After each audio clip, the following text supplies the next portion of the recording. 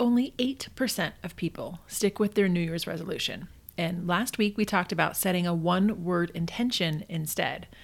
And yes, it's January, and many people are trying to set big new goals for the year. But for those of us in the dance world, we're usually mid-season right about now. So setting new goals may seem strange. We are too busy for that right now. And the truth is, goal setting can backfire if it's not done well. Poorly set goals just remind you of your failure. We certainly don't want that right now as competition season is heating up. Now may not feel like the right time to set new goals. However, I say it's the perfect time if you take the right steps to do it well. I should say hi, it's Dr. Chelsea. This is the Passion for Dance podcast, where we talk about mental skills for dancers, including motivation, mindset, and resilience. Goal setting is one of those skills that can have a positive impact on all three mental skills. It'll keep your mindset in the right place, help you be more resilient through this challenging season, and even give you that added motivation. So be real with yourself right now. If you, as a coach or a dancer, set goals over the summer or at the beginning of your season, have you looked at them since? Have those big goals been on the forefront of your mind as you go to practice every week? If you're like most of us, the answer is something like, I meant to, but yeah, goals are easy to brainstorm and visualize at the beginning of the season. It's easy to talk about them when they are months away and no one is burned out and tired yet. But by now, you may be a few competitions in, had a major obstacle or several thrown your way, and your goals could be on track, I hope so, or maybe you've made progress, but now you're feeling stagnant, or maybe those goals never got off the ground. The good news is there is this thing called a clean slate effect with goals, where starting new, like starting over in the new year, can be a psychological advantage because it feels more possible right now. You have the freedom to choose a new focus or let go of the weight of your past goals. So why stop and think about goals now? Because there is still time to make it happen. In today's episode, I'm going to share some of the new science of goal setting and how you can use this to your advantage to finish strong this season. And I'll also share a free download to guide you through it, so stay tuned for that. Welcome to the Passion for Dance podcast. I'm Dr. Chelsea, a former professional dancer and dance team coach turned sports psychologist. This podcast focuses on four main pillars: motivation, resilience, mindset, and community. Each week, you'll learn actionable strategies, mindsets, and tips to teach your dancers more than good technique. This is a podcast where we can all make a lasting impact and share our passion for dance. Let's do this.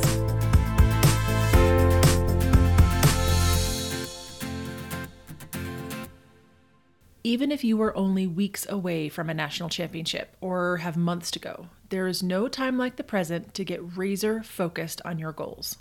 As author Napoleon Hill said, don't wait, the time will never be just right. If you feel like, I'll have time later, or I'll just focus on goals next year, there's too much going on right now, I encourage you to reconsider and don't wait. Don't let the last few weeks or months of your season pass by without renewed intention and clear action plans to move you closer to your goals. So I want to talk about a few of the important aspects of a quality goal that you should keep in mind. Because remember, goal setting has to be done well or it will backfire. So keep these 6 principles in mind as you get started. Number 1, goals should be challenging but doable. You may need to guide your dancers on this, or dancers ask for help if you're not sure. When I work with dancers, it largely depends on the group. Sometimes I have to encourage them to believe in themselves and reach higher. Other times I have to encourage them to rein it in a bit. As the leader, help your dancers set challenging but achievable goals.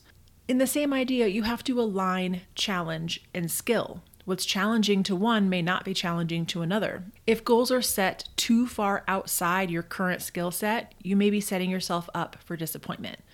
But if it's too easy, you get bored or apathetic toward the whole thing. So goals that are in that happy balance between challenge and skill will have the best effect. Number 2, goals should come from the dancers. They need to be authentic to the dancer, not coming from the leader, the coach, or the teacher. Let the dancers be the ones setting the goal to improve stamina, for example, so that when you set a concrete plan for how you were going to do it and you start challenging them in practice, they're behind you and willing to commit to the hard work it's going to take because they made the goal in the first place. If the leader just hands down the goal to everyone else, you'll see more backlash and complaining and less effort. Number 3, commitment increases with specifics. If you know exactly what you're trying to do and how you are going to do that, it's easier to be committed. A goal like work hard every practice usually isn't enough. What does that mean? What does that look like for us? Commitment will increase with clarity about what you are committing to and why. Number 4, you want to use scaffolding. Once you have a clear goal, how are you going to make it happen?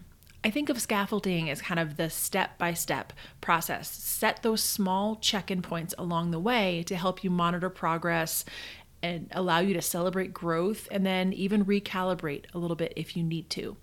If your goal is too far away and you don't have any scaffolding to get there, you'll often get off track very quickly. Number 5 is don't try to be perfect when you're working towards your goals. No one's perfect, and most people give up before they're even halfway there. So remember that even if you hit your goal 80% of the time, you will be ahead of most dancers. Don't let perfectionism make you give up and quit. And finally, number 6, the best kind of goal to set for increased performance is called a process goal, a goal that focuses on how you are going to make progress, rather than setting what's called an outcome goal, which is a final ranking or end result. You want to focus on a process goals. And for dancers at this time of our season, that's often something like a goal around how you will practice. If you are able to keep these things in mind as you set new goals at this mid-season point, you will see greater progress, effort, and performance. Goals that are well done direct your attention and effort to a singular place.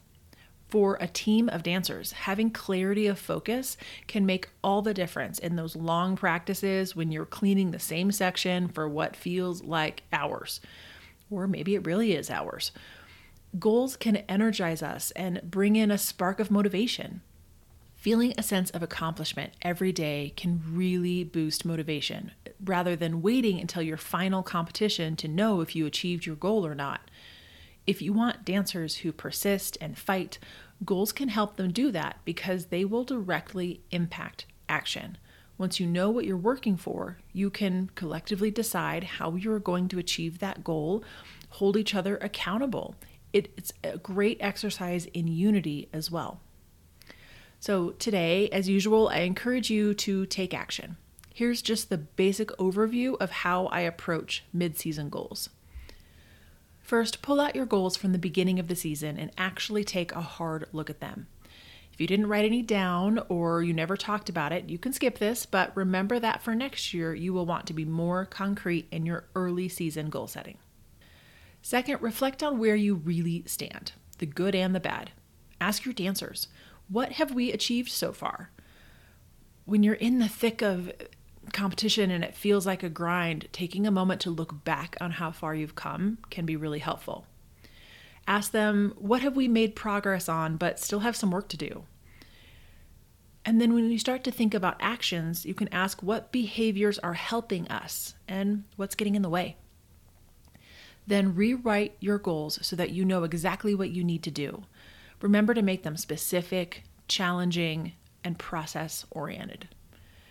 And then lastly, continue tracking your goals and make progress. And if you fell short on tracking your goals during the first half of the season, maybe your only revised goal should be to regularly assess every other goal you set. Before I leave this, I want to talk about a few kind of guiding principles about how to do this, things to keep in mind as you're doing this with your dancers. Go narrow and keep it simple. For mid-season goals especially, too many goals will mean no progress on anything and a sense of failure. That's the biggest backlash I see when goals actually cause harm, is there's too many, and then you either lose them all or you don't feel like you've made enough progress on any of them. If you only have a few weeks left, set one practice goal. Focus everything there. If you have a few months left of your season, you can set 2, maybe 3 goals, but the more narrow and specific you can be, the better you will end up at this phase of your season. As I mentioned earlier, I also highly encourage you to not do this by yourself, but to spend time with your dancers as a team or as a studio working on your goal review. You can even add a visualization into the process to make it a fun team event. Visualize what achieving your top goal would feel like. Where are you standing? When will you know? What emotions will flow through you? Visualize the celebration. What will your banquet be like at the end of the season if you achieve your goals? That can add a big dose of motivation into the process and help the dancers buy in to why this is so helpful. My final piece of advice is taking all of this goal-setting research to competition day, because that does look different. Before that, you have that clear process goal that's kept you focused and efficient at practice.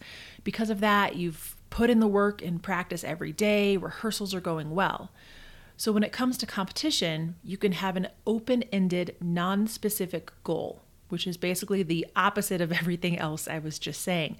But on competition day, an open-ended, non-specific goal like do my best can be the right attitude towards competition day.